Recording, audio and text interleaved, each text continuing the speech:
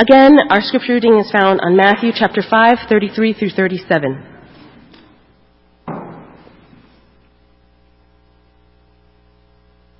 Matthew chapter 5, 33.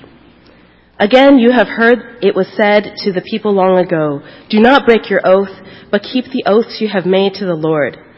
But I tell you, do not swear at all, either by heaven, for it is God's throne, or by the earth, for it is his footstool, or by Jerusalem, for it is the city of the great king.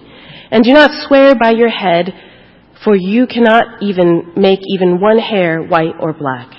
Simply let your yes be yes, and your no be no.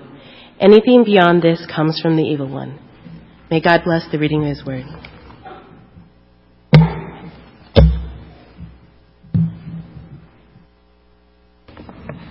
Thanks, Emily.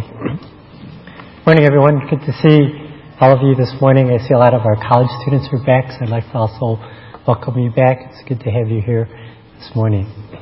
I also wanted to thank Emily for her prayer for Hurricane Harvey. I know Minister Stan's parents had to evacuate due to the flood, but I think they may be back in their home now. My brother's family had to evacuate, and then I just got word that he was able to return to his home just today. And Stan and I also personally both know families whose homes were flooded out, people who've lost tons of things. So, I would ask all of you to continue to pray for the recovery. It's going to take a long time for things to get back to normal.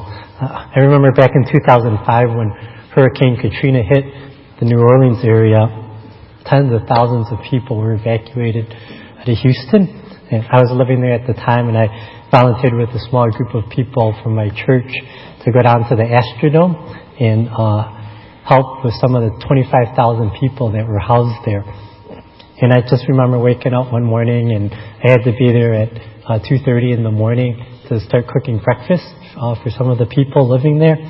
And just after cooking breakfast, we get a chance to talk to some of the evacuees. And you could just see how they were, just regular families trying to get by after the devastation the hurricane caused. And it reminded me that, this could happen to anyone. And it took years and years for New Orleans to fully recover. Some say it hasn't even fully recovered.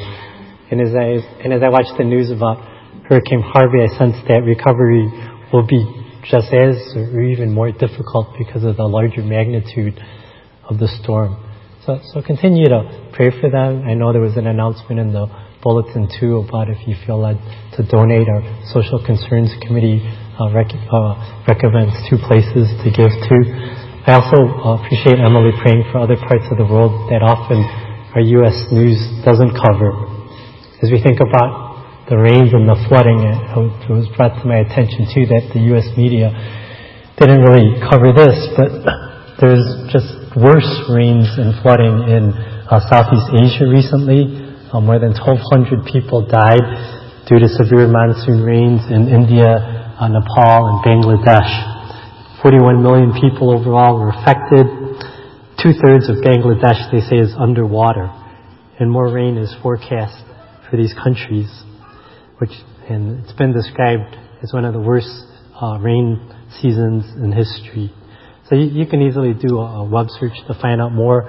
But, when you think about praying for things that we are often bombarded by in the news, like Hurricane Harvey, and as Emily shared in her prayer, we also want to remember things that are less noticed, such as what's going on in Sierra Leone and Bangladesh, India, Nepal, other countries. Well, let's get to our message for this morning. And as Emily shared, we are continuing our series on the Sermon on the Mount, which we've entitled Living a Kingdom Lifestyle. And we called it this because nowhere else in Scripture do we get, in such condensed form, a clear teaching on how one is to live as a member of God's kingdom. And this passage today is going to talk about being truth tellers. And this is a timely topic because it seems that truth in our culture is just being brushed aside in favor of people telling others, just the things that they want to hear. Our shows and our movies seem to encourage and support acts of deception and lies. I was flipping through channels the other day, and I noticed that they brought back this old TV game show. I don't know if you saw it, that this old TV game show was called To Tell the Truth. And if you haven't seen it before, it's a show where there's one person that they bring up who has a unique occupation or ability. And they put two other people alongside this person. And there's this panel of 4 people who haven't met any of these 3 people. And through questioning these 3, they have to decide who is the person that actually fits this given description. And so the 2 fakers, of course, have to bluff and lie their way through these questions to make the panel think that he or she is the one that they should pick. And it's a popular show because people like to see, who can lie or deceive the best. Even, in news and things like this, our people are conditioned to be skeptical about anything being said. We have our president attacking the media, calling it fake news, while he himself is being exposed for saying things that aren't always true. I ran across a prayer prayed at the opening of a Kansas Senate about 30 years ago, that the same could hold true today. Fred Holloman, who was who served as a chaplain for the Kansas Senate for more than 30 years, often opened up the Senate with prayers, that characterized as dry wit and biting humor. And he once prayed this during the opening of a Kansas Senate. He said, "Omniscient Father, help us to know who is telling the truth. One side tells us one thing and the other just the opposite. And if neither side is telling the truth, we would like to know that too. And if each side is telling half the truth, give us the wisdom to put the right halves together. In Jesus' name, amen." Once again, you hear that prayer and you're like, man, that prayer could be prayed today with such meaning and authority. So as we turn to our passage, you're going to see Jesus has quite to say, or has much to say on this topic. At the beginning of our passage, Jesus opens up in verse 33. "Again, you have heard it said to people long ago." And if you haven't been here for this series, what Jesus is doing is giving illustrations to show how his followers must have a righteousness that surpasses that of the Pharisees and teachers of the law, which he mentions back in verse 20 of Matthew 5. This passage represents the 4th of 6 illustrations Jesus uses to show how his followers' righteousness must surpass that of the Pharisees. Before this, he talked about murder. And then last week, Pastor Tim covered 2 other areas, which were adultery and divorce. And in our section, in verse 33, he continues, "Do not break your oaths, but fulfill to the Lord the vows you have made." In Jesus' previous examples, we could find exact Old Testament scripture references that Jesus started when he made this quote, like, "Again, you have heard it said." For example, he said, "You have heard it said, do not murder, do not commit adultery." Obviously, these were references from the 10 Commandments. But here in our passage, there's not one exact reference it seems Jesus is pointing to. There's many references he could be pointing to. As an example would be Leviticus 19:12, which says, "Do not break your oath, but fulfill to the Lord the vows you have made." And then another example, "Do not swear falsely by my name and so profane the name of your God. I am the Lord." And then Deuteronomy 23, verses 21 and 23 says this, "If you make a vow to the Lord your God, do not be slow to pay it. For the Lord your God will certainly demand it of you, and you will be guilty of sin. Whatever your lips utter, you must be sure to do, because you made your vow freely to the Lord your God with your own mouth." So here the Old Testament commands seem pretty clear, right? If you say you're going to do something, you need to do it. But Jesus continues in our passage, "But I tell you, do not swear an oath at all, either by heaven, for it is God's throne, or by the earth, for it is his footstool, or by Jerusalem, for it is the city of the great king. And do not swear by your head, for you cannot make one hair white or black. So what does he mean, by all of this? What does he mean when he says, don't take an oath? So though the commandments in the Old Testament seem quite clear, as carnal people like ourselves often do, they try to look for loopholes or ways around the commands, which is what happened over time. And this led to a system of scaling oaths. As people read the commands in the Old Testament, instead of focusing on phrases like, do not swear falsely, or whatever your lips utter, you must be sure to do, they focused on the phrase, to the Lord, or unto the Lord. See, the teachers and religious leaders understood that with a command like Leviticus 19:12, if they swore unto the Lord, they needed to do what was said, because to not do so would be to take the name of the Lord in vain, which was strictly forbidden. But what if they didn't make a vow in God's name? What if we took a verse like Deuteronomy 23:21, which means if you make a vow to the Lord your God, do not be slow to pay it, to mean that if you make a vow to the Lord your God, you better not be slow to pay it. But if you don't make it unto the Lord, you don't have to pay it. So some religious leaders back then, and I'm not kidding, would meet and discuss when would an oath be binding and when would it not be. They decided, well, if you swore by your name, if you swore by some object that didn't include God's name or imply it, it was not binding. So people would say things, I swear by my beard, right? Or, may Israel never be comforted if what I say doesn't come true. And one specific example, one rabbi even taught that to swear by Jerusalem, if you swore by Jerusalem, you were not bound. But if you swore toward Jerusalem, you were bound, because somehow swearing towards Jerusalem was invoking the name of the Lord. They also decided that some objects of reference carried more weight than others. So swearing by one's life might carry more weight than swearing by one's beard or one's, purse or whatever.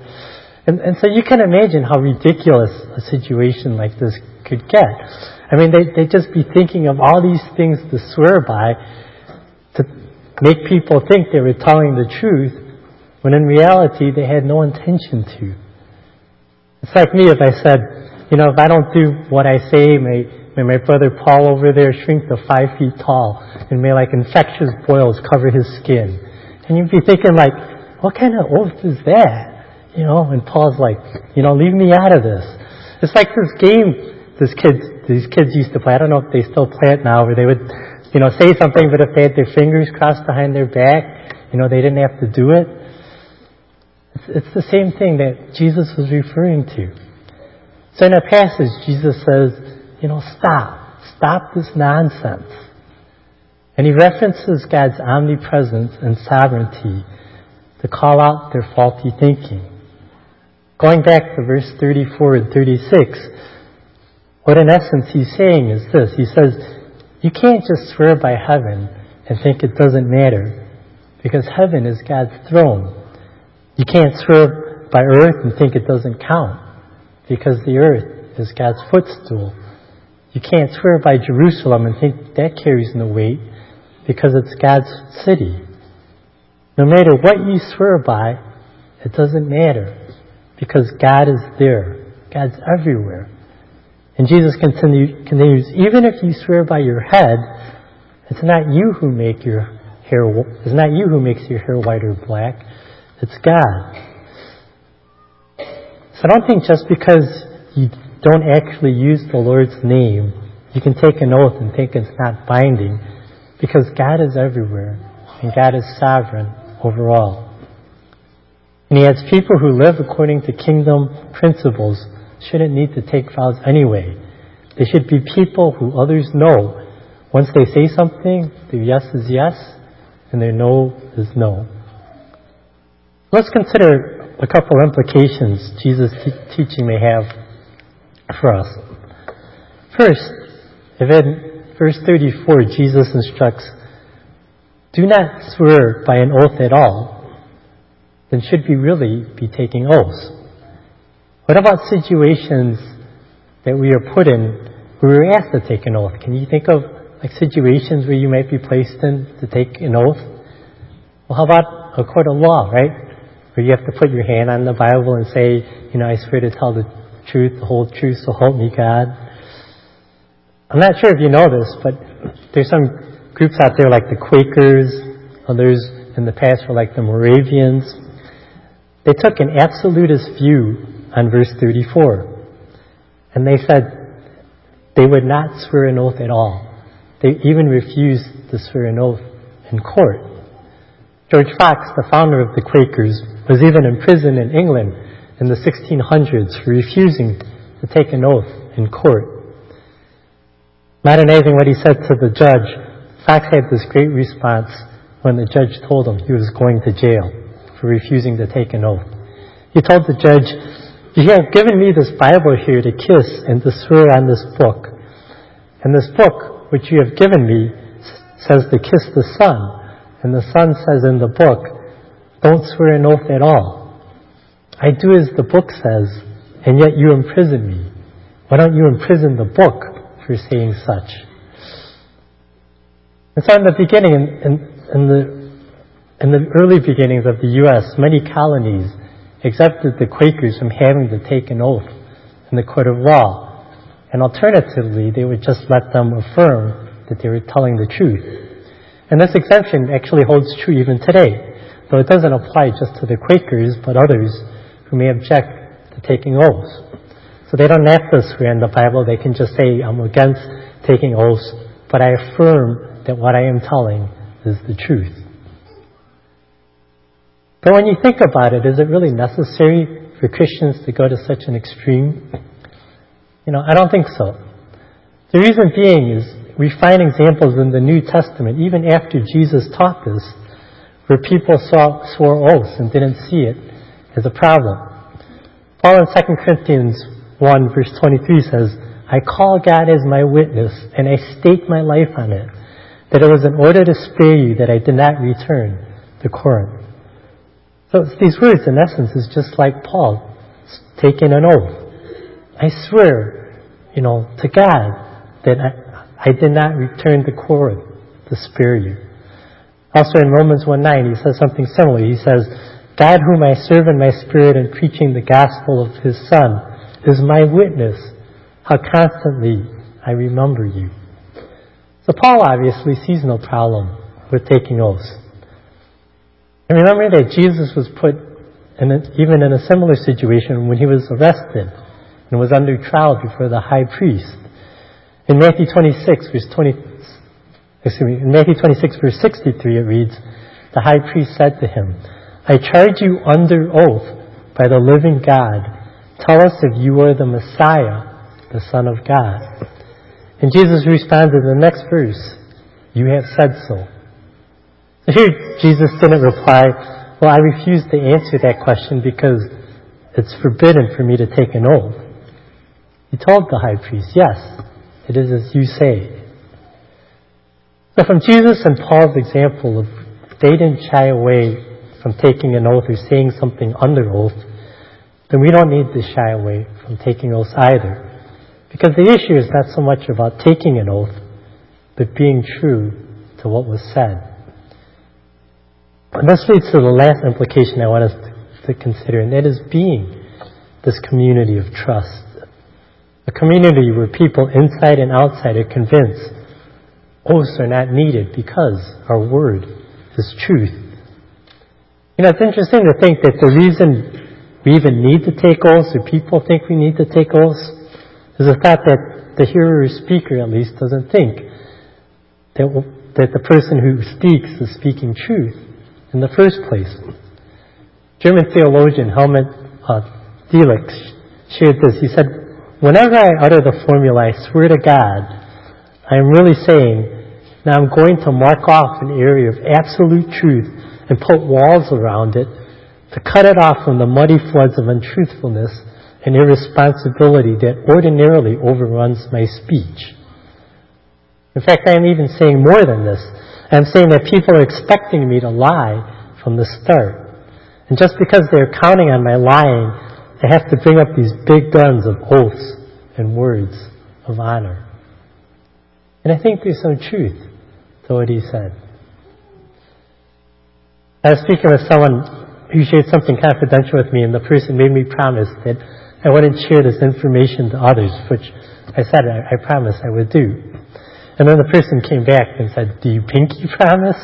And I saw that and I just started laughing because first I was a bit off guard that the person would even ask me, but then I was like, why do we even need to do this? I said, we're not kids, and I don't know if I told you I'm not going to, share it, I won't. And I think, in truth, and I don't think the person really thought I was going to renege on my promise. I think it was just maybe this little act would help this person, feel a little more assured. But, as members of God's kingdom, Jesus is saying, let's not even go that far. Be people of integrity. Be people who keep your word. If one has trouble keeping his or her word, it's probably a reflection of a deeper issue. For in Matthew 12, verse 34, Jesus teaches, "For out of the overflow of the heart, the mouth speaks." So if one has trouble keeping his or her words, it's not just a tongue problem, it's a heart problem.